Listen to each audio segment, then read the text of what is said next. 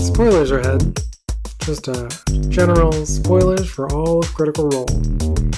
Don't say I didn't warn you. Thanks for listening.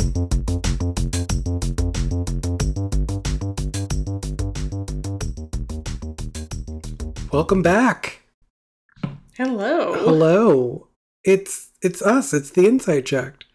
It's your favorite co-hosts. Mm-hmm. I'm co-host number 1.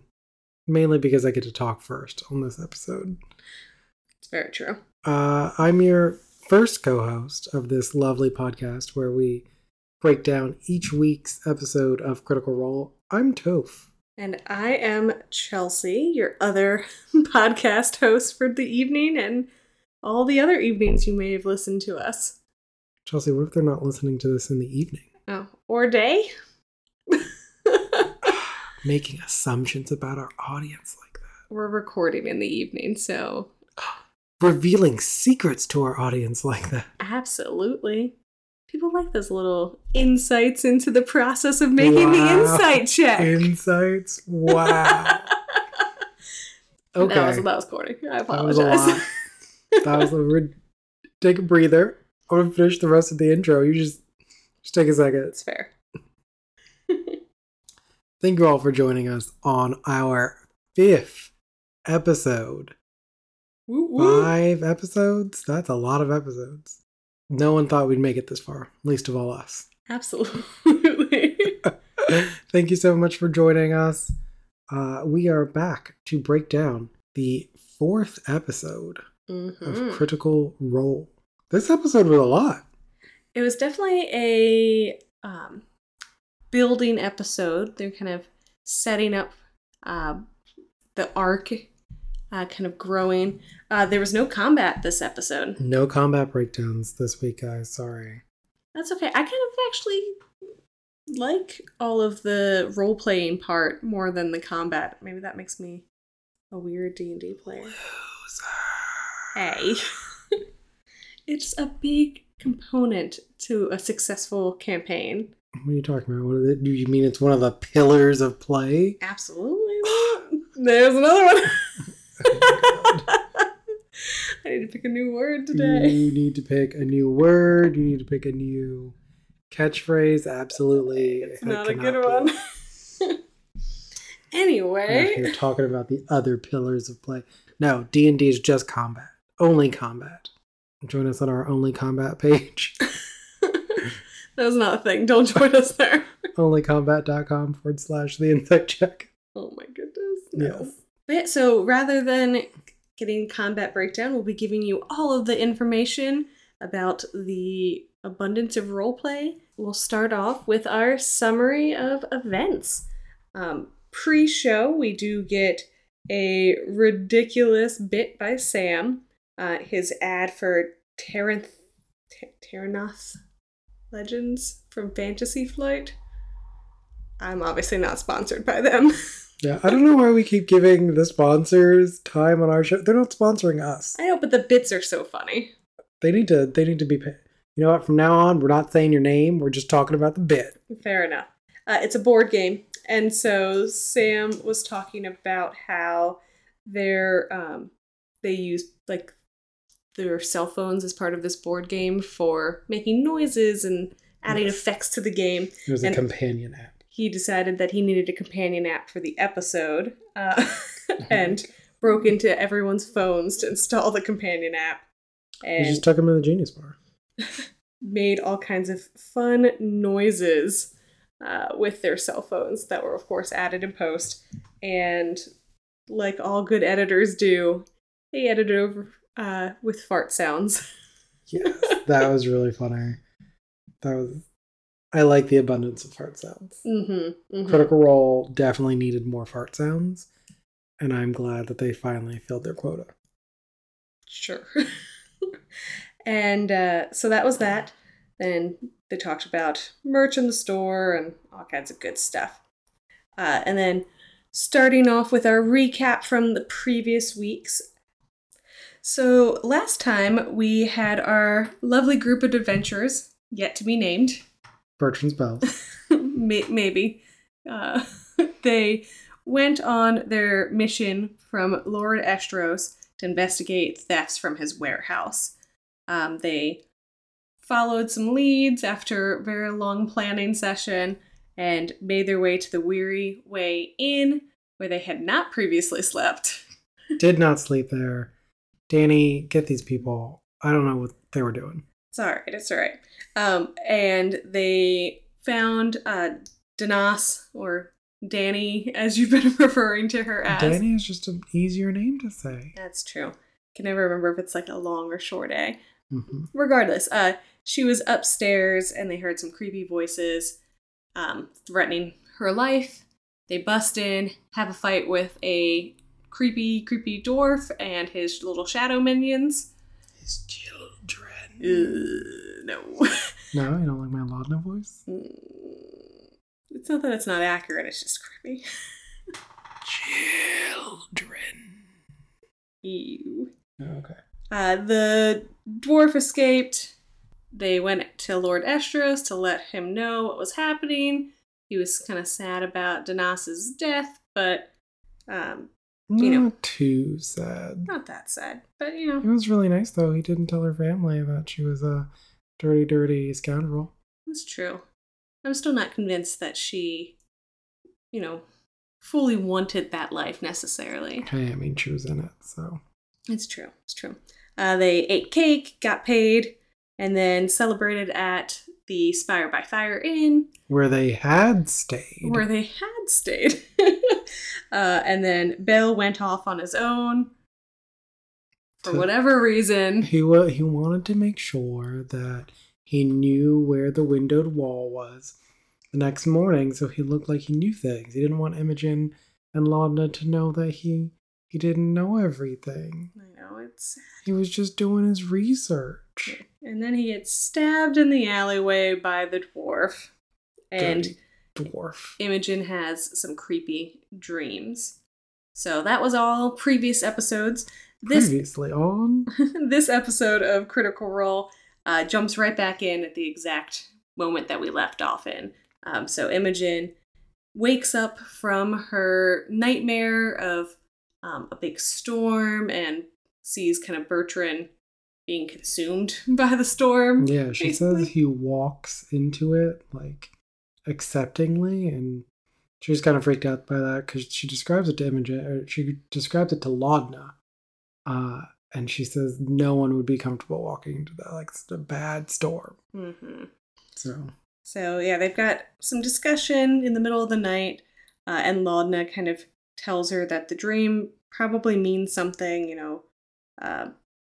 it was probably a sign, although she's not sure exactly what it means. So they both agree to go to the tavern to check on Bertrand and see what's happening, kind of catch up with the group. They make their way to the Spire by Fire. Make my way to the Spire by Fire, and they ask the bartender to show Bertrand's room, and he refuses, so they just start yelling down the hallway and knocking on all the doors until they finally make it to Orem's room. And throughout all of the knocking, Orem kind of is awake. He opens the door. They talk about what's going on. Break into Bertrand's room, see that he's not there, and they decide that they should go try to find him outside. Dorian points him in the direction that he saw Bertrand walk off to, and after a little bit of checking throughout the streets, they find Bertrand's body. yeah, it was very sad. I think it was an interesting moment for all the players, because obviously a character death can be really big, but we're only 4 episodes in, and everyone was kind of wondering what the deal was with Bertrand anyway. So yeah, his death didn't necessarily, I think, surprise anyone. So no one was ever really that committed to his character necessarily. Yeah, but they make moves throughout the rest of the episode referencing how Bertrand brought them together, and he was really kind of the architect of the group. Maybe not like the most important member of the group, but he really brought them all together. And I just thought it was interesting to watch the cast almost have like separate meta-ish reactions to Bertrand dying or Travis dying, essentially. Versus, because like the table, above table, everyone's kind of joking about it. Bertrand died. Because they all kind of treated Bertrand like the crazy uncle anyway. So, you know, like Sam Regal Beertwatch, the giant gas can with Bertrand, you know, flowered frame and things like that. And just the way that this death is treated is a little bit different from how, you know, like things with Molly went, or things with any of the times anyone in Vox Machina died. Like, everyone was sad because they were losing essentially a friend. But this time it's almost like we are losing a character in the story, but we are not losing someone who's important to us. No, it's definitely a different kind of reaction from Molly's death in Campaign 2. Also, part of it might be that we're getting the reaction to Bertrand's death in a different week. Whereas, you know, Molly died and they continued that episode.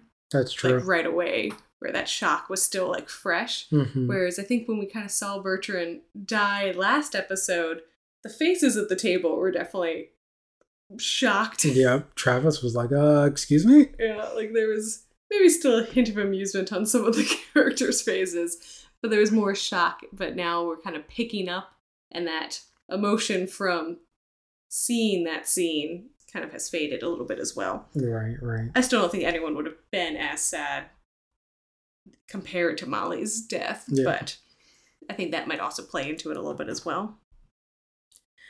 So they find Bertrand's body, Orym, that's his name. So they find Bertrand's body, and Orym does a really good medicine check, sees 6 stab wounds, 3 from a rapier, whatever I think we called it a rapier last time.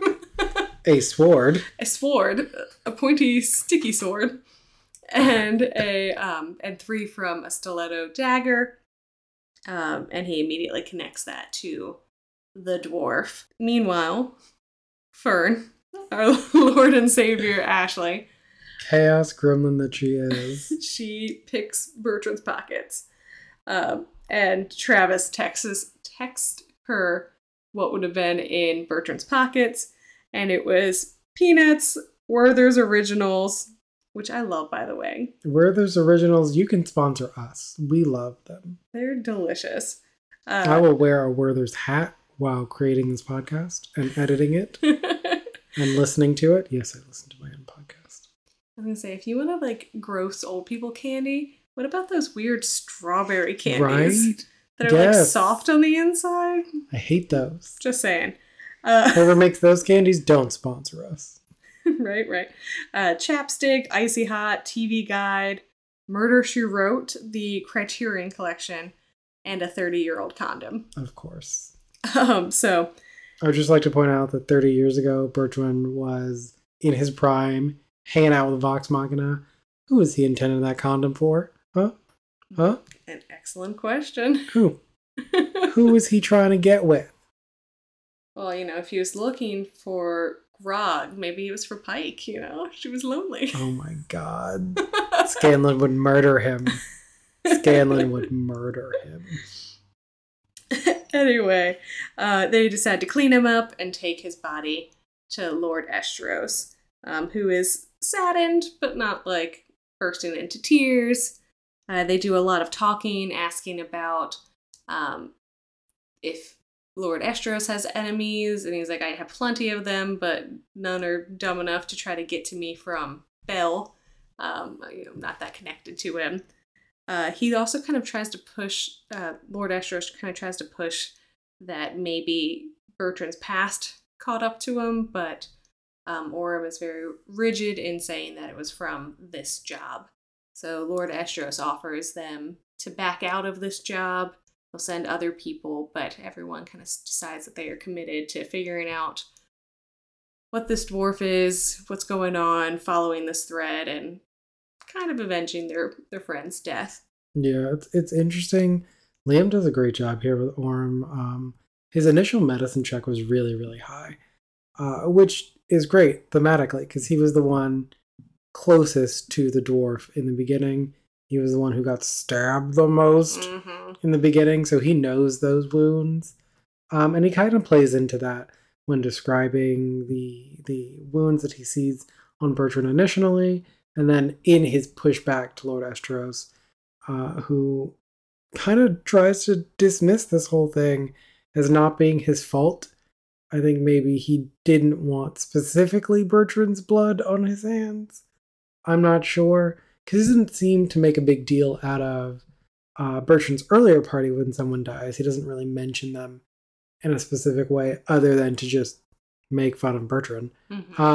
So it was an interesting point for me that he kind of went out of his way to presume that maybe this was Bertrand's fault, which you gotta take a leak in an alley. You don't expect to get stabbed. You're just trying to take a leak. You maybe expect to get stabbed if your DM is narrating it to you, though. Hey, look, I have taken a leak in many an alley and didn't get stabbed. I was narrating the entire time. Oh my goodness. Anyway, they kind of continue their conversation. Lord Estros offers them to, or no, he doesn't really offer. They ask and he agrees that they can stay there for the night. So he goes upstairs to clear a room of traps for him to rest in. And they continue their conversation, kind of mourning Bertrand a little bit. Dorian feels particularly upset that he was the last one to see him alive and he let him go. But they, try to tell him that it's not his fault. Imogen kind of wishes that her gift had shown him sooner so that maybe they could have got there in time. And, it was a good moment between her and Laudna, Laudna telling her, it's a burden and that she can only imagine how difficult it is always having people's thoughts bombard her. And Orm had kind of been listening to all of this, and it really strikes him that they've only met 2 days ago and everyone's already kind of starting to lean on each other and these groups are becoming intermingled. Then they hear some swords poke through the ceiling from one of the traps being set off, and they go upstairs and finally get their long rest. Then we cut to Ashton and Letters, who wake up in the Crook house, having their long rest without being interrupted. Yeah, they have no idea what's happened. Don't have any clue. Ashton talks to Annie and Milo, gives her some money. Ashton's excited about the job, thinks it's a good gig, wants to continue. Then they decide to make their way to their meeting point where they're supposed to meet everyone in the morning, and in a good mood, stop to get breakfast sandwiches for everyone but Bertrand. See, there it is.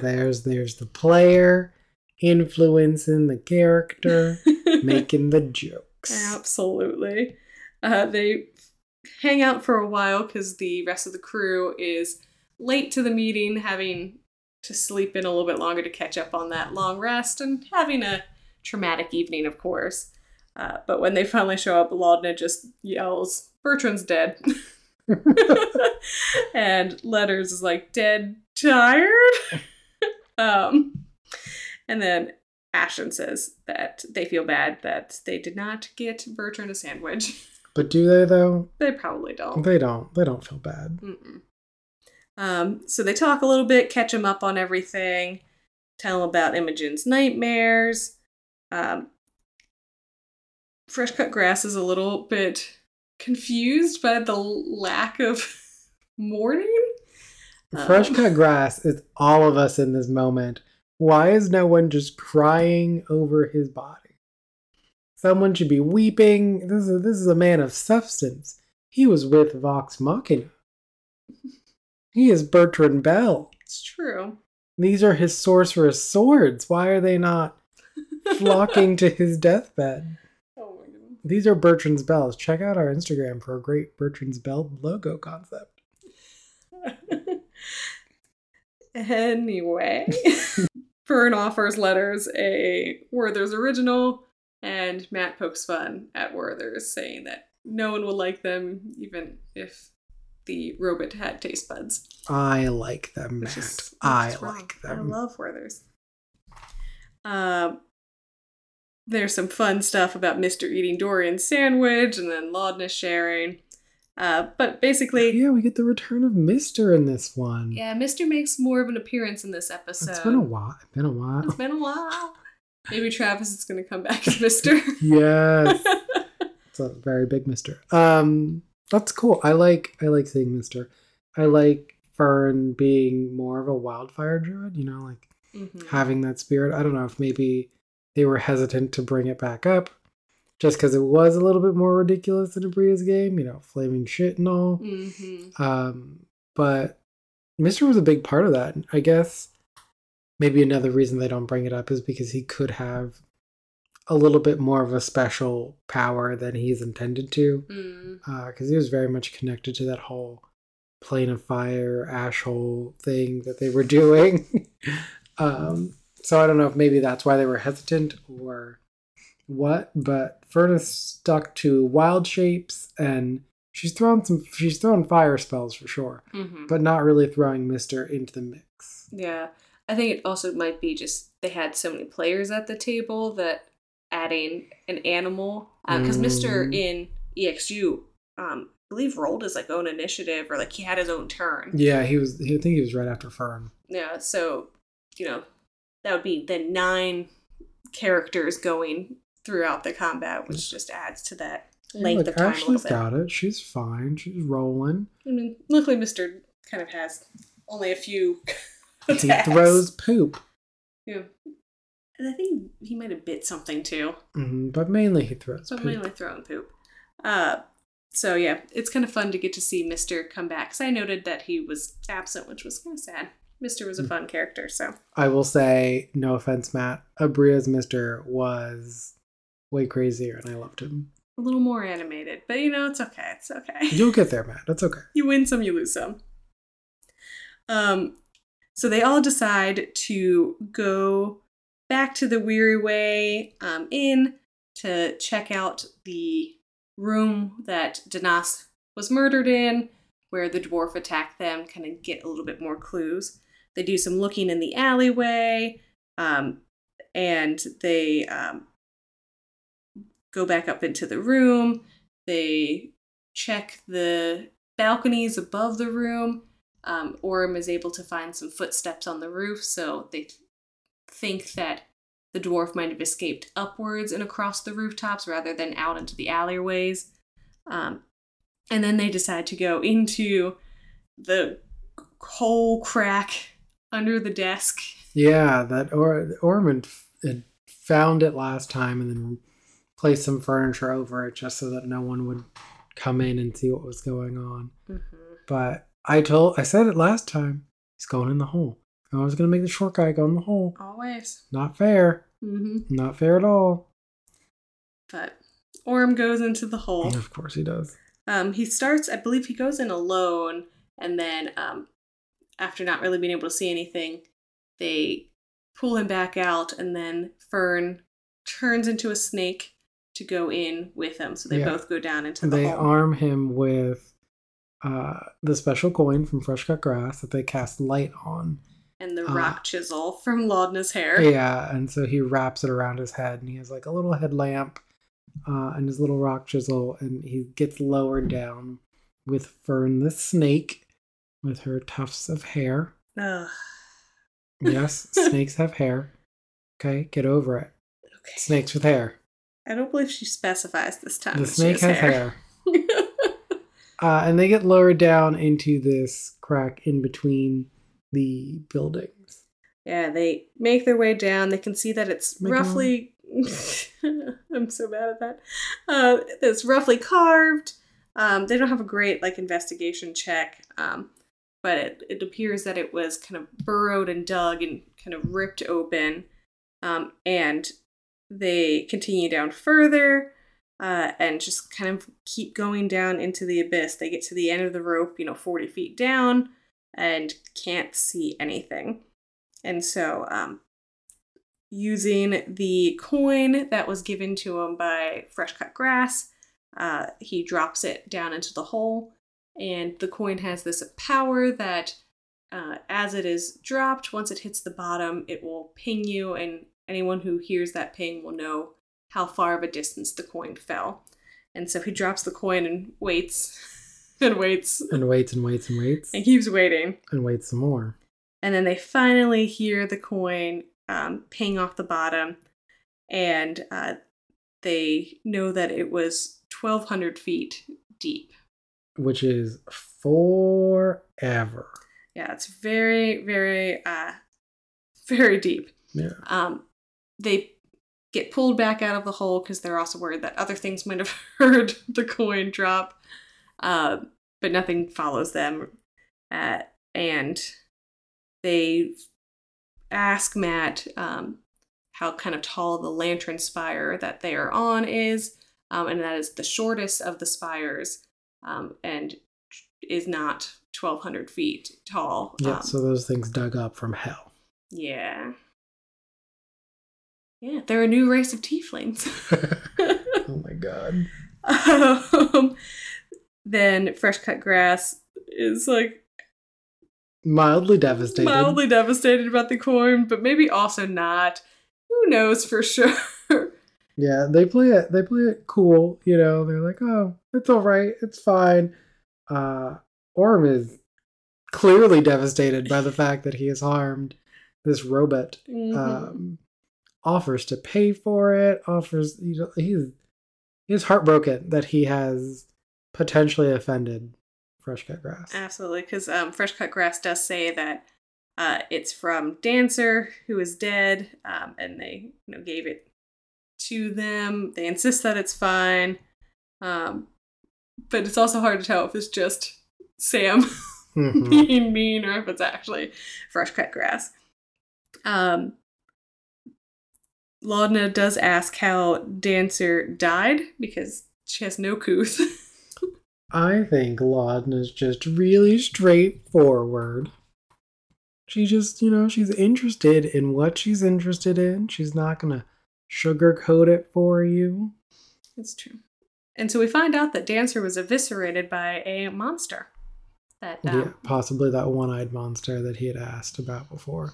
Yeah, probably.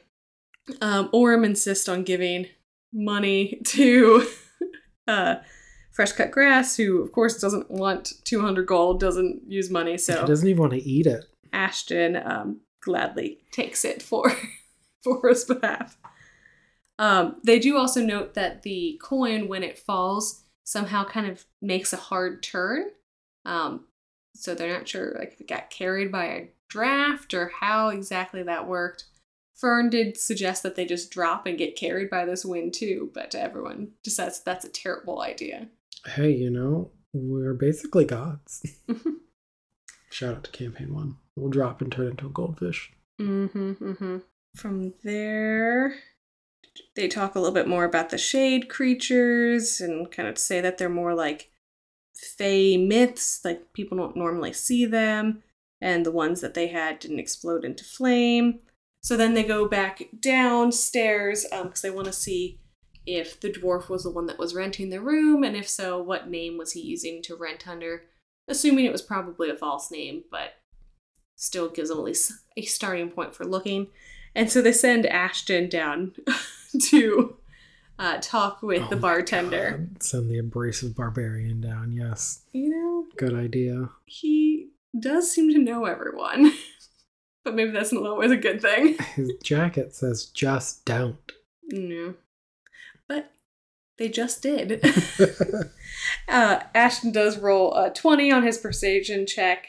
And the bartender says that the name was Duggar, and he'd been renting the room kind of on and off for the past month or so. So that is at least a starting point. So having kind of that name and that starting point, they decide to head back to Lord Estros, see if he has any ideas, see kind of what's happening. But they do decide to stop at some of the inns on their way here and just see if the name Duggar shows up on anyone else's bookings for different rooms and stuff. And that's where they take their break. Break time. What did you think about the first half of the episode? I thought it was good. There was a lot of development, being able to kind of see some character growth. That's really what I like a lot anyway, as I have said earlier. You know, combat's not always my favorite part, so I like it. Combat is the only thing in D&D. Don't listen to her. I liked getting to see everyone kind of react to the death and start planning, figuring out their next moves. And it was good that they were able to accomplish some stuff without just planning the whole time. Onlycombat.com/the insight check. What did you think? I liked it. No, it was good. Everyone made some good moves. I really love watching Dorian/Robbie/Dorian wrestle with his kind of role and everything, because he was the last one to see Bertrand alive, and that's gotta weigh on him in some respects. But also, he's a grown-ass man, so, like, what are you gonna do? Strap him down? Mm-hmm. Like, he made his decision. It's true. But from what we know about Dorian, whether or not you watch DxU, just watching him be around people in these first couple episodes, you know that he's very much attached to his friends, you know? Mm-hmm. Instead of attacking some rounds, he's finding his way to Orm and healing him or giving that bardic inspiration out to try and get him back in the fight. And I think it's kind of important that we stop and recognize those moments, because those are great, like, character moments, but also just great D&D moments where you get to see the party building itself up a little bit, you know? Mm-hmm.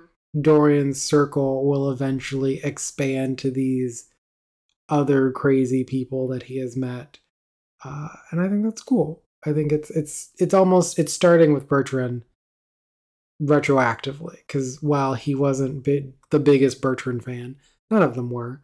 You were connected to this person, and how dare someone attack one of my people? Mm-hmm. That is my person. Do not touch them. I'm the only one who can make fun of them. Yeah, Dorian has always been very protective.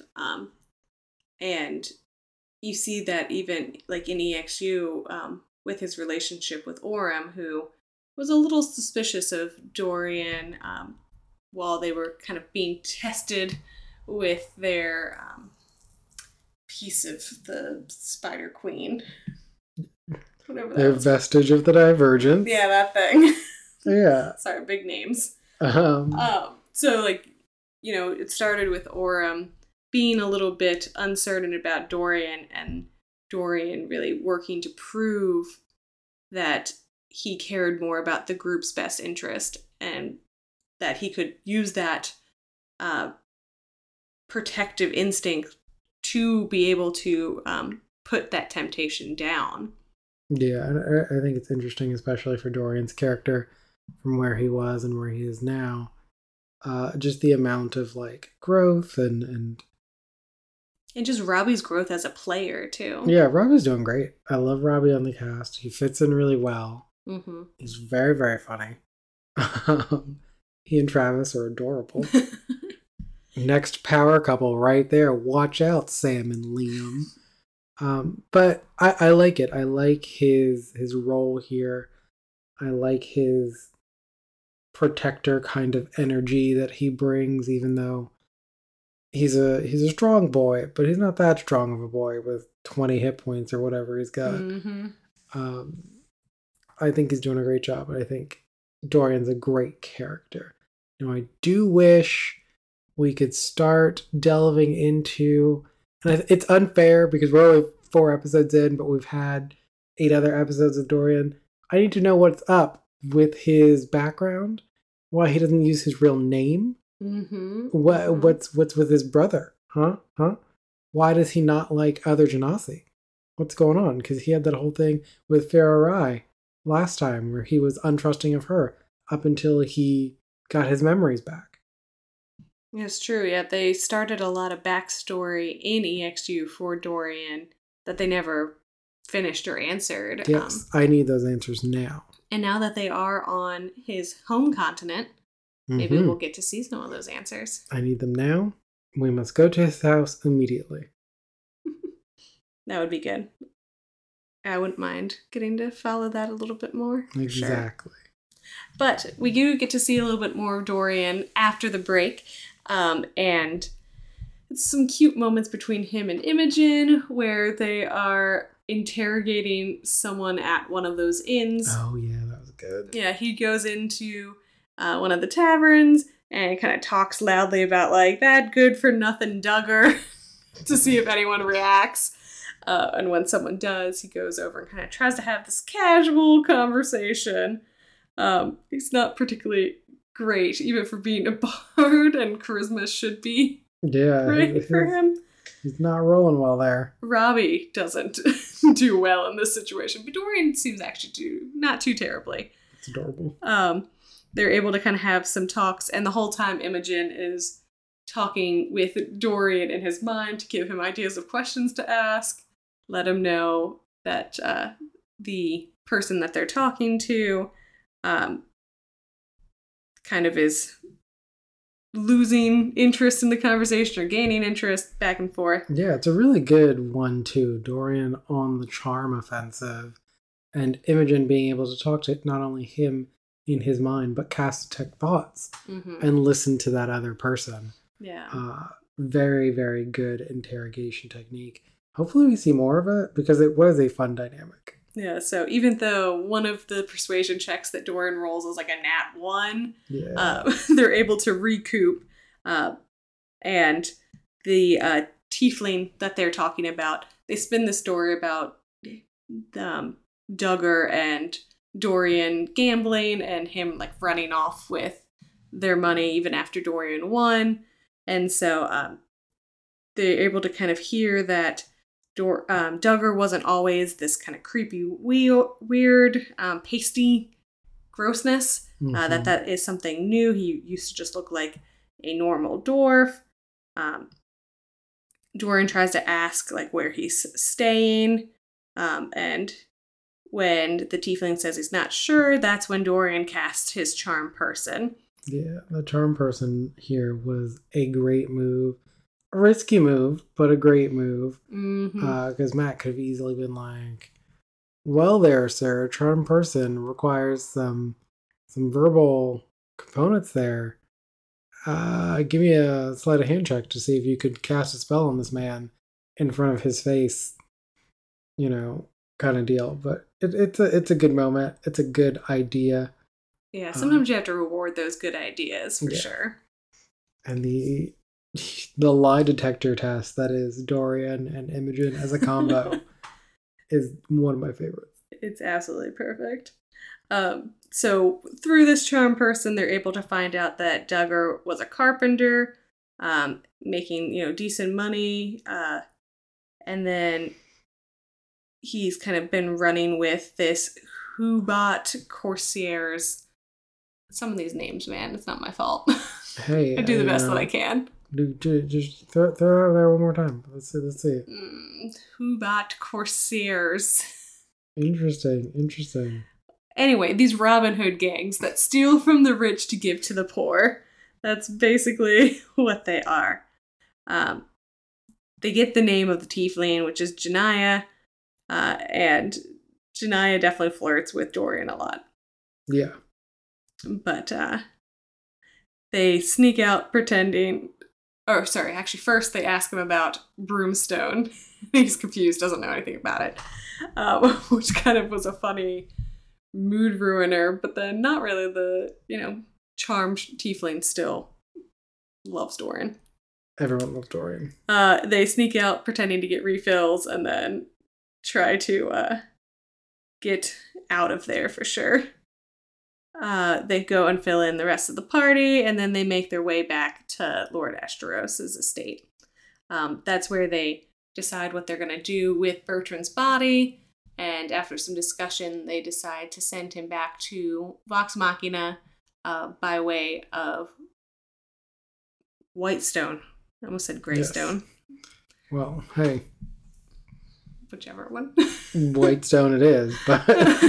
by way of Whitestone, to let them kind of be able to give him the proper, burial that Bertrand would have wanted, they expect.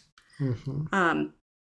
They also learn that Esteros, by way of the Prudage estate, has his own skyship that they can use once it returns from dropping off Lord Esteros. Conveniently out of town, Lord Esteros. What are you doing? Keep your skyship close. That's true. That they might need that. Hopefully the round trip is not very long. Laudna also makes some interesting comments about Whitestone, talking about how it has ties to the dead, and so that Bertrand, as a corpse, would be welcome there. She's dead. She's 100% dead. She died in Whitestone. That might be one of those hidden signs. She didn't escape. There was no escaping. She died in Whitestone and came back. The Briarwoods killed her. They also make some funny above-table kind of jokes, saying that, the person in charge of Whitestone is way more powerful than the person in charge of Zephyra. Oh my god, yes. The best meta game / not really metagaming / canonizing of, I don't know, ridiculous bickering. It was great. I loved it. And I'm on board. The Lord and Lady of Whitestone, definitely way more powerful than the leader of Zephyra. I don't know what you're talking about. Yes. 2 people on a rock. So much more powerful than, the leader of an entire group of peoples. Hey, look, Miss Ashari, look. I mean, I don't know anything about these people, let's be honest. Give me Percy and bad news all day. Okay? All 52 billion attacks for 10 million damage per round. It's a dangerous man. They continue talking to Esteros about some of the other... Oh, sorry, I didn't actually acknowledge it. I don't know any things that you just said. Oh, no. It was good. But I'm glad you're excited by the jokes about Campaign 1. Yes, Campaign 1 jokes. One day I'll watch it. We'll watch a TV show. That's true. That's what I'm saving for that. There we go. So then they continue talking with Esteros about the news they found out about Duggar, who isn't aware of the name. And then they ask him about that Hubat Corsairs, who Esteros kind of says that he actually was thinking about maybe trying to team up with this group, saying that they give him kind of faith that not everyone is corrupt and that, they were also fighting against this corruption with that kind of Robin Hood mantra that they live by. If they are attacking innocent people, then they're better at hiding it than like the Syndicate is. And a lot of times these different crime organizations will have gang wars and will clash and have violence. Are you a shark or are you a jet? When you're a jet, you're a jet all the way. And then he also kind of talks about he had been trying to maybe make some contact with the Corsairs, but people always kind of turned down his bribes or, they maybe just didn't want to connect to him, not really knowing what Esteros's deal was, but that he can continue trying to reach out. Yeah, if you're Robin Hood and a rich guy reaches out and who's like, hey, I'd like to help you. Yeah, it seems a little sus. It's very suspicious. And then Laudna kind of says, like, if they are made up of desperate people on the fringes of society, maybe that's where they should kind of start going to ask around and look around over there. But, Esteros just warns them to be careful and that Now he warns them to be careful. Then also, like, if they get in good, try to get him in good with them too. He wants to kind of expand his reach, and it's hard to do so when he's cooped up in a manor all the time. Well, maybe get out of your manor, Batman Beyond Batman, and stop recruiting kids to do your own job. That is true. That's true. Your little vigilante corps. Mm-hmm. Don't get children murdered. Exactly. Bertrand wasn't a child, but that's true. I'm counting him as on your head. That's one Robin down. One Robin down. Fresh Cut Grass kind of asks for a lead so that they're not just continuing to jump from random tavern to random tavern. And they get the idea to go to the Found Sea Hollow, where kind of the fringes of society tend to meet up. And then there's also the tunnels under the Lantern Spire called the Elder's Post. So the party thanks Estros. He tells them to, try to stay together. And this is where Imogen rolls a insight check to see if Estros is sincere with his concern. She rolls a 1, so... Interestingly, I think this is our only insight check of the game. I believe so. And that could prove fatal. That is also true. And then they kind of talk more about Duggar and whether or not he really would be connected with this Robin Hood type organization that seems to be pretty good, where Duggar was pretty creepy. Doesn't really seem to fit. We also ask, or Fern does ask Estros before they leave about what is mined in the Spire, because they know mining occurs there. True. And they hear that like most everything that can be mined is mined there except for Broomstone. And this is something that is very like kept secret as a closely guarded secret of kind of where that comes from. Oh, there is actually another insight check that Fern rolls. Oh, yeah. And she actually gets a 19 and earns a whisper. Oh, yeah, campaign whisper. Look at that, more whispers. Mm-hmm. Yeah, the one for the natural one, I think, was not as paid attention to, because that's where the gas can comes out. Yeah, that's so true. It gets a little bit like snuck in there. But Fern does earn a whisper with her insight check, just to kind of see if Estros is telling the truth. And she tells Imogen mentally that he does seem to be telling the truth. And then they wish him good luck, and they kind of continue on their way. Letters does say that they should like all say goodbye before they leave, and everyone stops on the way out of Estros's house to pay their final respects. Laudna, in true creepy form, cuts some hair from Bertrand's head. Oh God. Dorian, in an actual moment of sweetness. Yeah, Dorian, one of the only people who taking this seriously, taking this to heart. He says to Belle that he's going to continue, working on his song for him. Fern ties some ribbon around Belle's wrist with an oleander flower, and makes a joke about how she never really trusted him because he didn't like jazz, and jazz is chaos incarnate. Fern would like jazz, Jesus. It does make sense. And then Ashton, in true asshole form, was like, well, in a couple days, Belle will have been dead longer than we actually knew him. You're not supposed to point that out, Ashton. The man died. Mr. coughs, and Fern is proud of Mr. for contributing. Oh, I love it. And they do kind of appreciate that Bertrand was the one that at least got them all together and bought them rooms and drinks, so that was helpful. And then they ask if Bertrand ever closed the tab and paid for it, and Estros is like, nah, don't worry about it. They can try to they can go find Belle and collect. Right.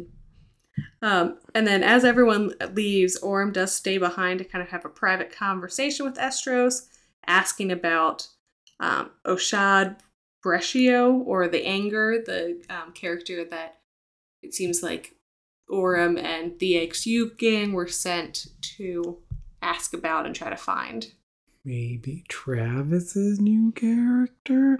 Every second of this episode, I was just like, is that Travis? Is that Travis? There's a person over there. Matt's describing him for more than 3 seconds. Is that Travis? It was not Travis. I know. Travis, unfortunately, does not make an appearance in this episode, so hopefully next time. Although, there are some rumors that he might not get introduced until, like, the next calendar year, Christmas time. So, I mean, he might appreciate a little bit of a break, but we want him back! He's got CEO stuff to do. CEO entrepreneur. Travis Willingham. We don't know what year he was born. We can look it up, but not as fun. Right. So Estros recognizes that Orym is part of the Ashari. He says that he's never worked with Breshio, but knows of them, and that the house that he was assigned to was attacked.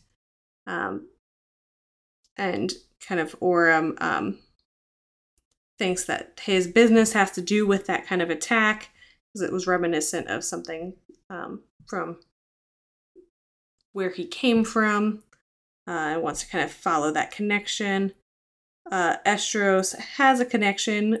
Estros' connection to the house with the target of the attack, that's kind of all strange, but he'll try to look into it. And that if Orym can stay safe, Estros can try to arrange something for him to go and meet with the family and try to finish this business for him. Orym kind of finally leaves, giving a last look at Bertrand, wishing him a safe journey. Meanwhile, everyone else is working to try to say Worcestershire.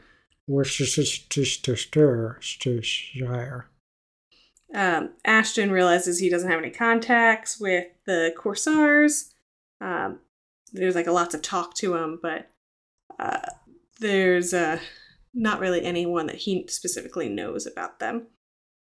Fern and Dorian do notice that Orym's absent, but they trust him and, assume that he's talking, trying to get some of the information. Yeah, and I think that was a moment prompted by Dorian. I think Robbie, maybe not directly taking cues from Liam, but they both do this kind of thing where they will insert a piece of role play, not unnecessarily, but like just throw it out there. So this moment of him talking to Fern doesn't really need to happen. Nothing really comes of it. It's just, hey, what do you think Orym's doing in there? How do you feel? I trust him. But it does kind of cement some of those character interactions.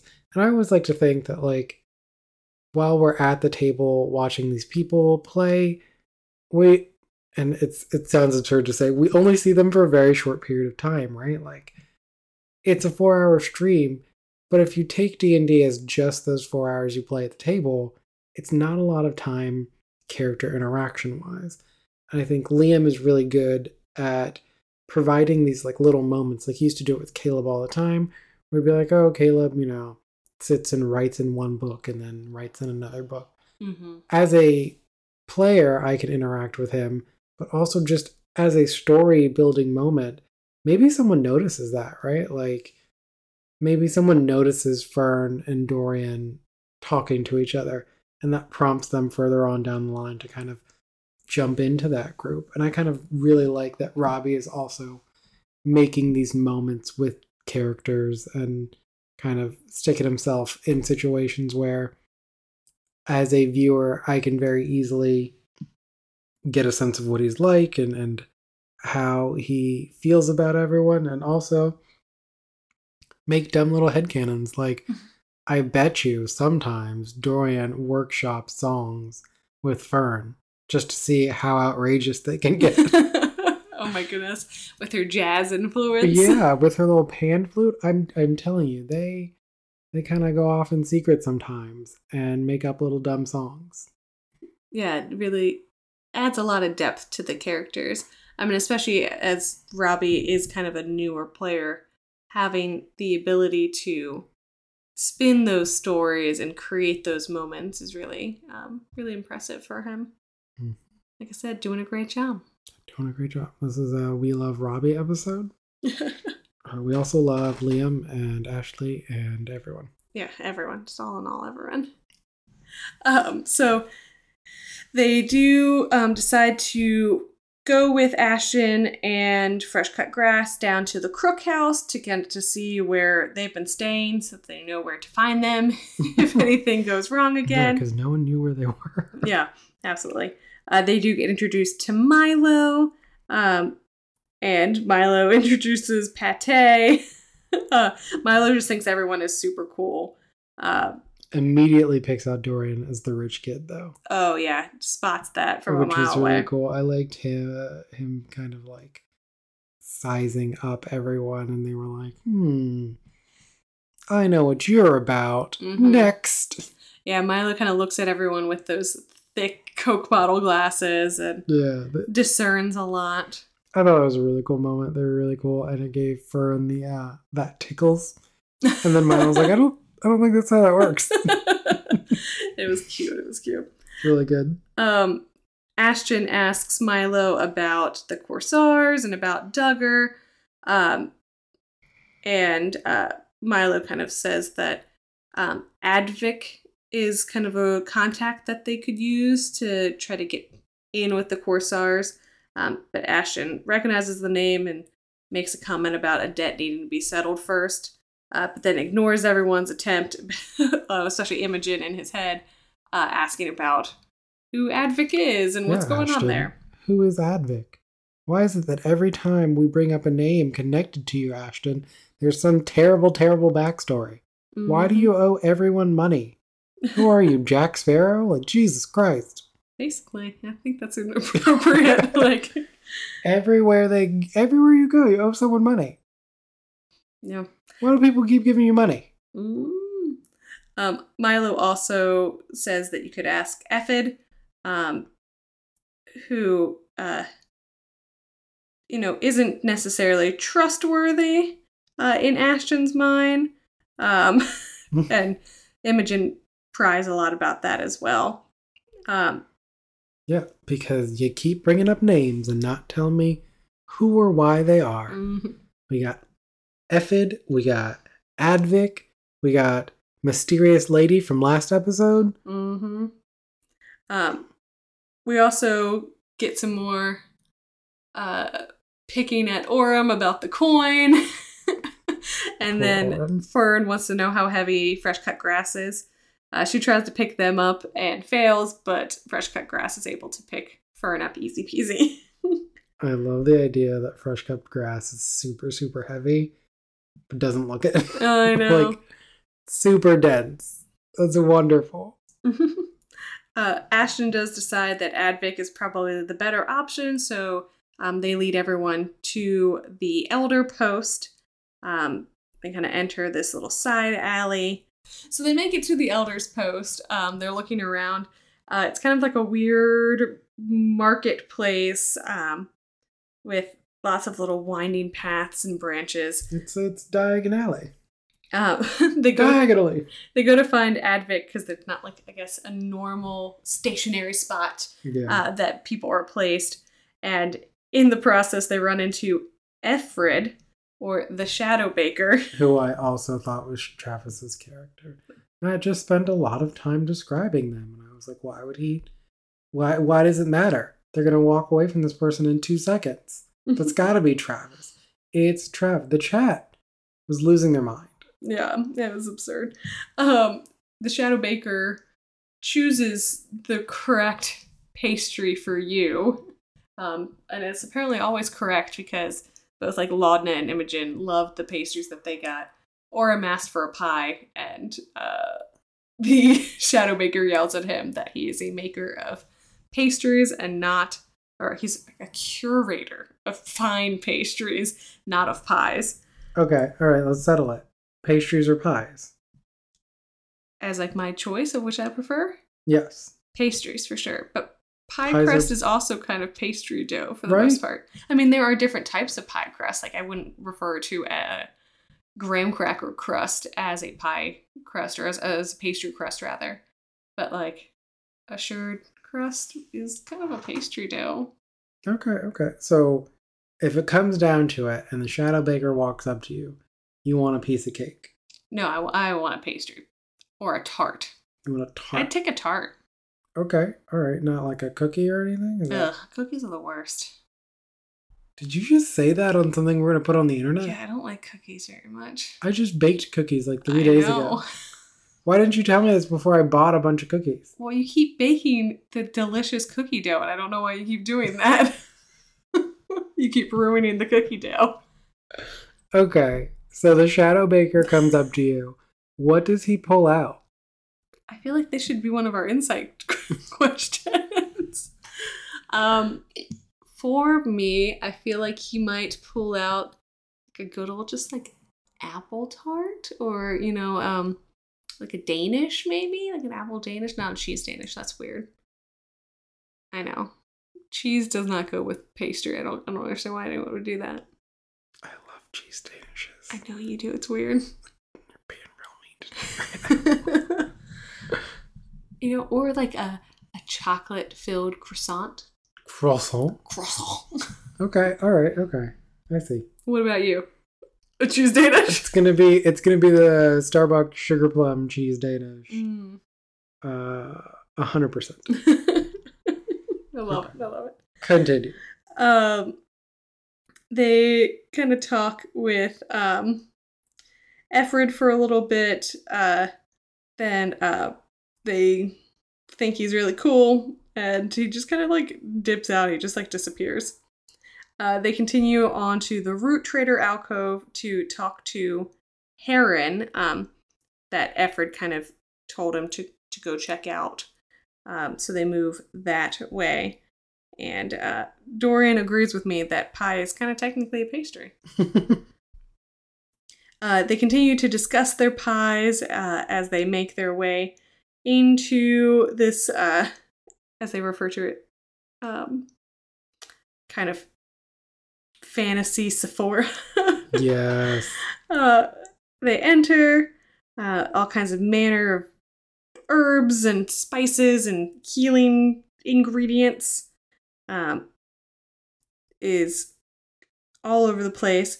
And this is where they run into a brass dragonborn. The first ever dragonborn in Critical The first ever dragonborn. Never seen a dragonborn in Critical Role. That's amazing. It's so weird. And then there's also a like bird person there too. Not to be confused with Bird Person from Rick and Morty. Yeah. And using the kind of code words that the Shadow Baker told them, they say to the workers of the shop that they are looking for Heron. They've come for the laughter. And the Dragonborn closes the door, and Heron, who turns out to be the birdfolk person, guides them to a door, and they step inside. And it's at that moment they kind of walk down this spiral staircase, which is not easy to do, especially for fresh cut grass. Poor fresh cut grass. How's he going to get downstairs and upstairs? And what if they need to run? What if they need to run down the side of a pyramid? So he's just going to... Just kind of bump his way down. No, it's terrifying. It's going to be hard for him. And they kind of make their way to this dark room down below. Doran pulls out a scimitar to kind of light up the room, and it's there that they see like 30 people just surrounding them. And Heron tells them that these folks have come for the laughter, and everyone kind of starts laughing, and they approach them, the whole group, and tell them that they definitely aren't having a very lucky day.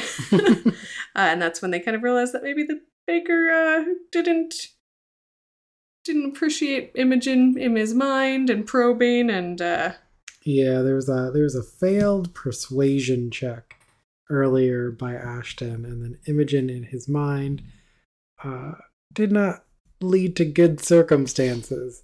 Yeah. Not at all. Maybe like an insight check there would have helped. But... Right? But it does leave us on a good cliffhanger.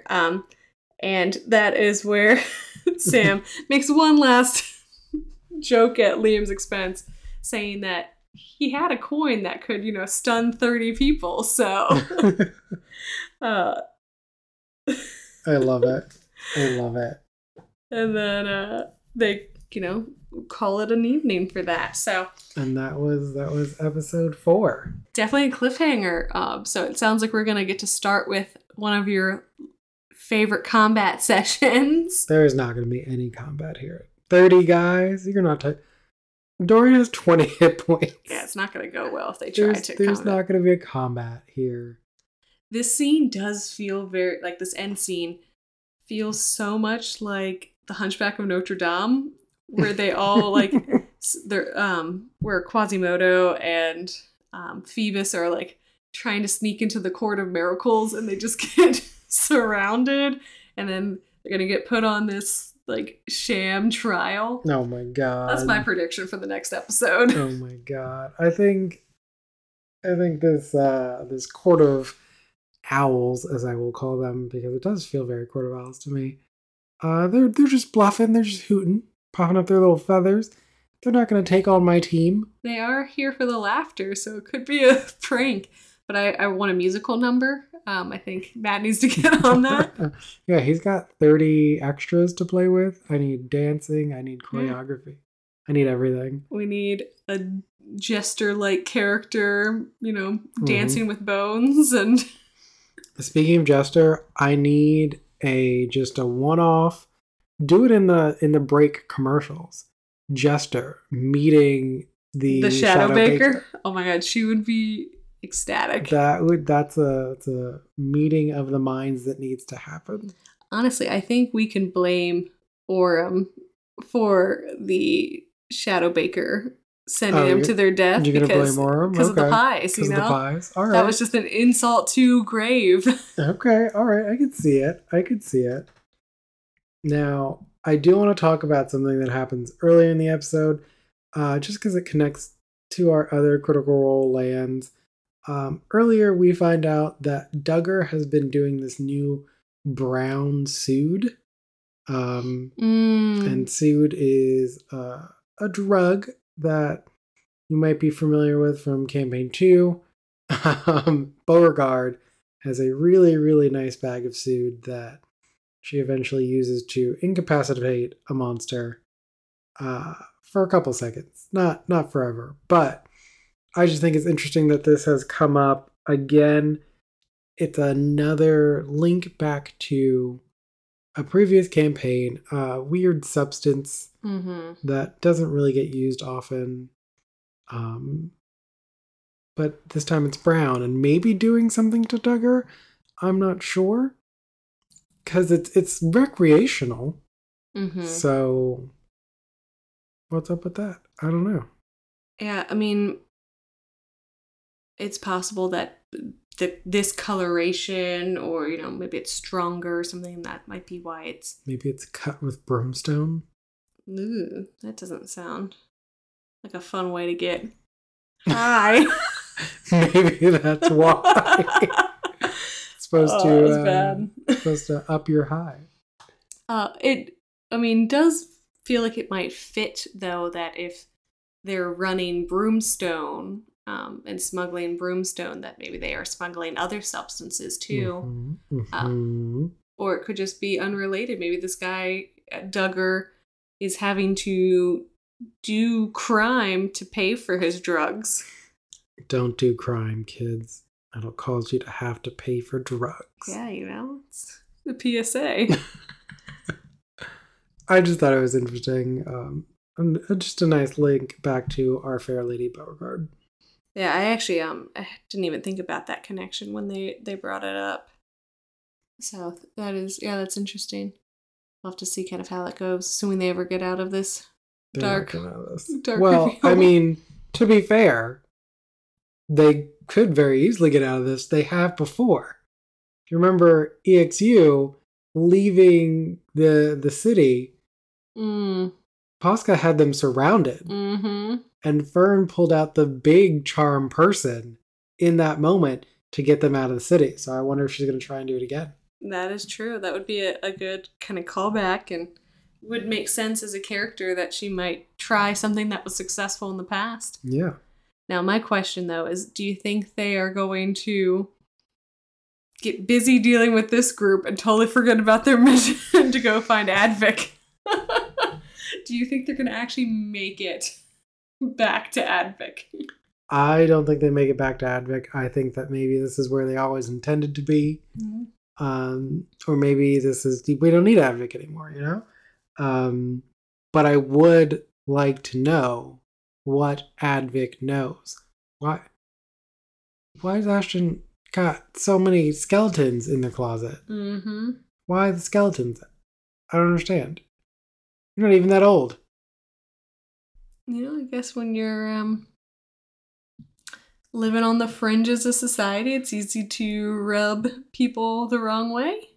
Well, maybe they need some help and maybe some etiquette classes. Because too many enemies right out the gate. And that is true. But, you know, nowhere to go but up. So tell me, how do you feel?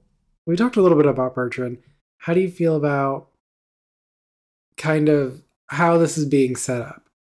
And I'll preface that with the information that Matt and Travis did kind of work together on this. Mm-hmm. Matt released in a tweet maybe a couple days ago at this point that Travis wanted his new character, his like Campaign 3 character, to come in at a later time. Mm-hmm. JRPG style, you know, come in midway through the story, come in a little bit later.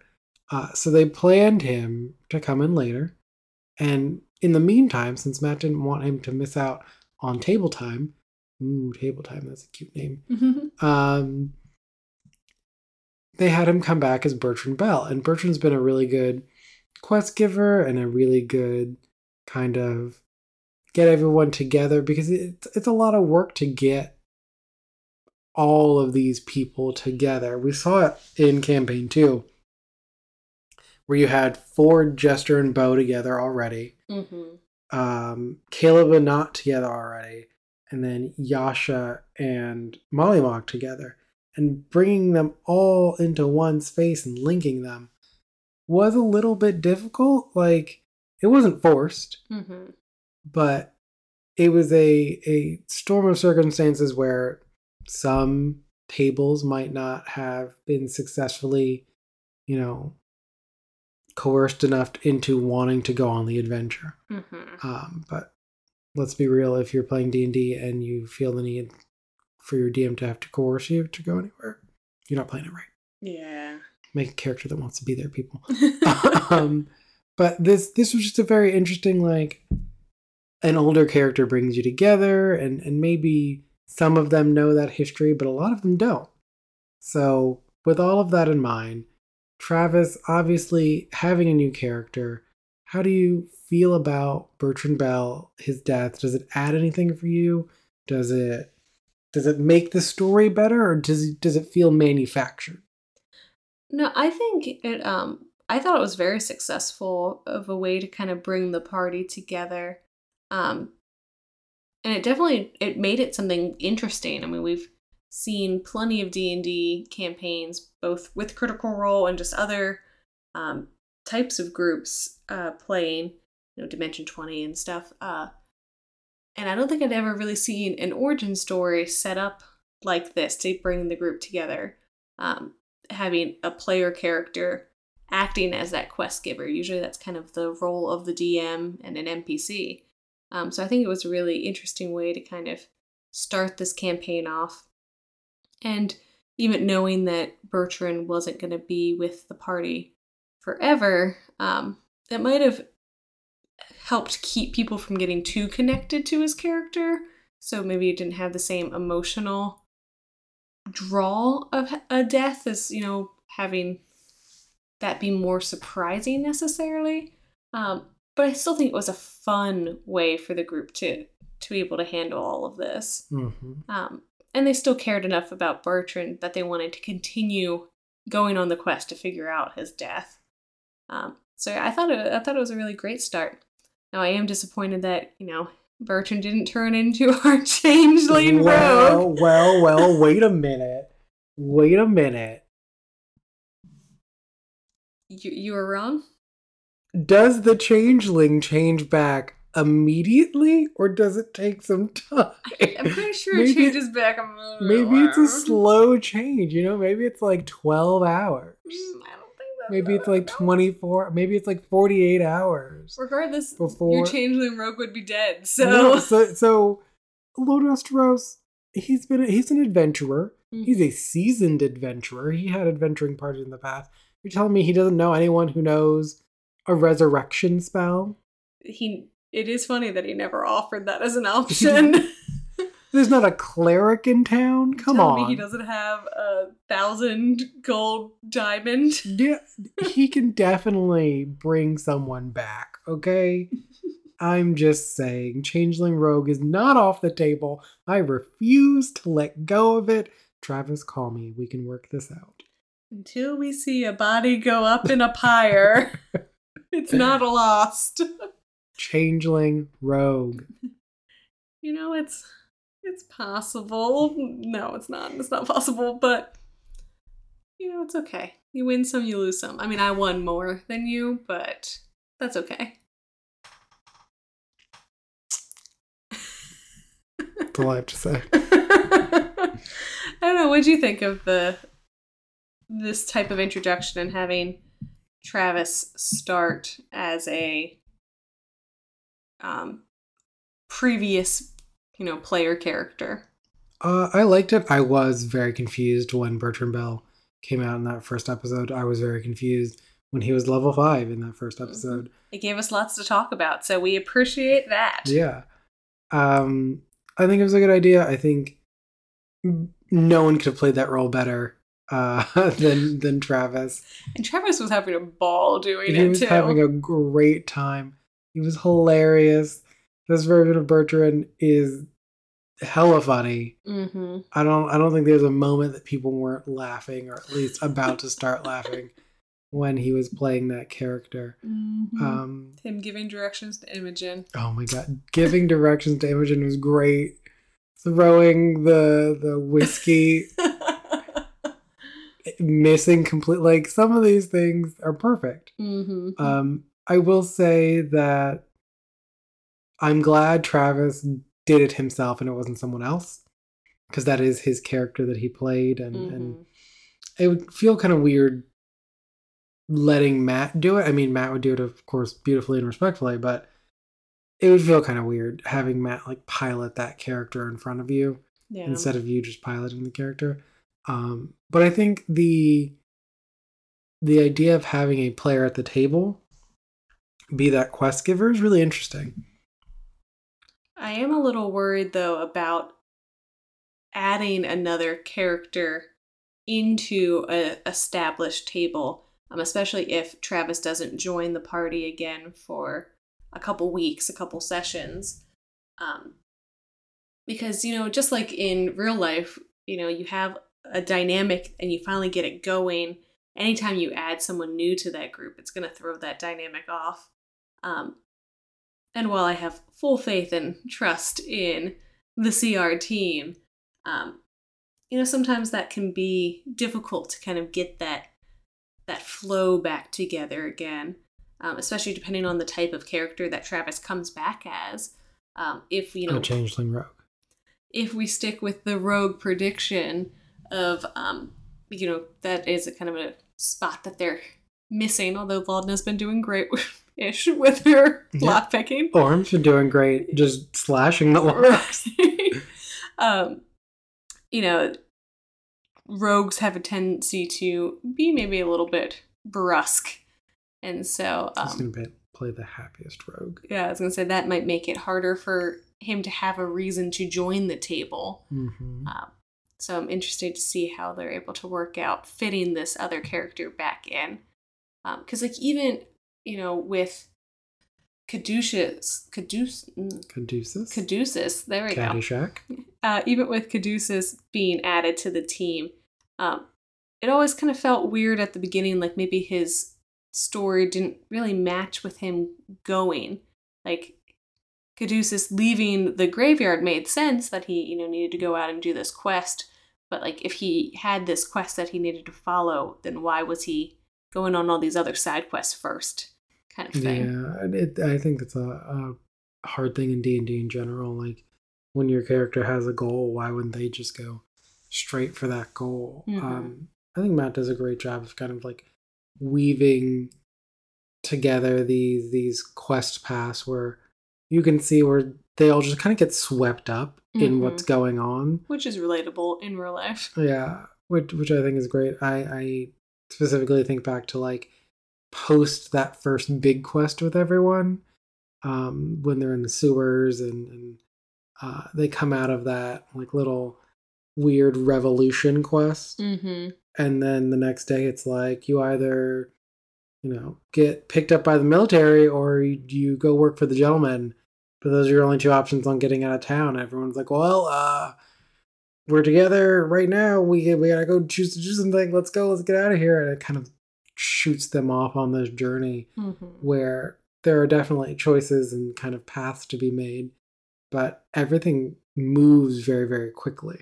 That's true. Like, not that much time passes. So you can kind of make it a little bit understandable that maybe a character is okay delaying because it really has only been a couple days instead of the weeks and months that it's been for us watching. Exactly. I will say, though, I like Travis's Bertram giving other characters the moments they need to roleplay and kind of get comfortable. I hope his new character comes in and disrupts everything. Like, he's played the silly, old man who kind of gets to be the joke and gets to be, sweet at times. I want Changeling Rogue of death and destruction, or just completely super happy rogue. We need another Ted Lasso character on the team. We need another Ted Lasso character on the team. Every Ted needs their Coach Beard. Yes, we need a Coach Beard. Yeah, no, we'll have to kind of see what he comes in with. And hopefully we get to see him sooner rather than later. I hope so. So I think that's kind of the summary of the episode. And some of our predictions. Some of our predictions and thoughts. Anything else that you want to address? Changeling Rogue. That's it for me. How about we roll into our final segment of the day?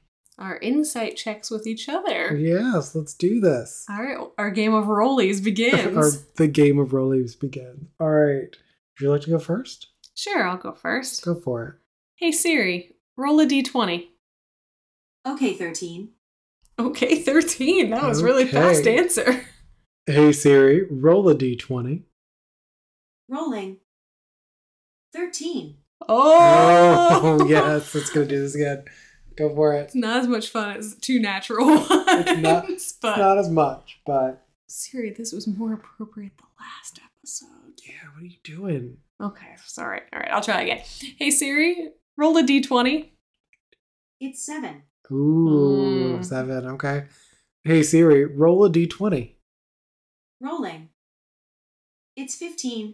Ooh, yes. That's how many for me? That's how many for dude. It looks like I'm. Looks like I'm doing well here. You're up by 1. Look at that. It's fine. It's fine. I'm not bitter. Mm-hmm. Ask your question. Let's see. Okay. I want to know from you. You're surrounded by 30. I break into song. What song? Trying to remember how the song in Hunchback of Notre Dame goes. But I know it's the Court of Miracles, where it's a miracle if you get out alive. I'm pretty sure is what the line is. Oh my god, I love it. I actually expect you to say, I Have a Dream from Tangled.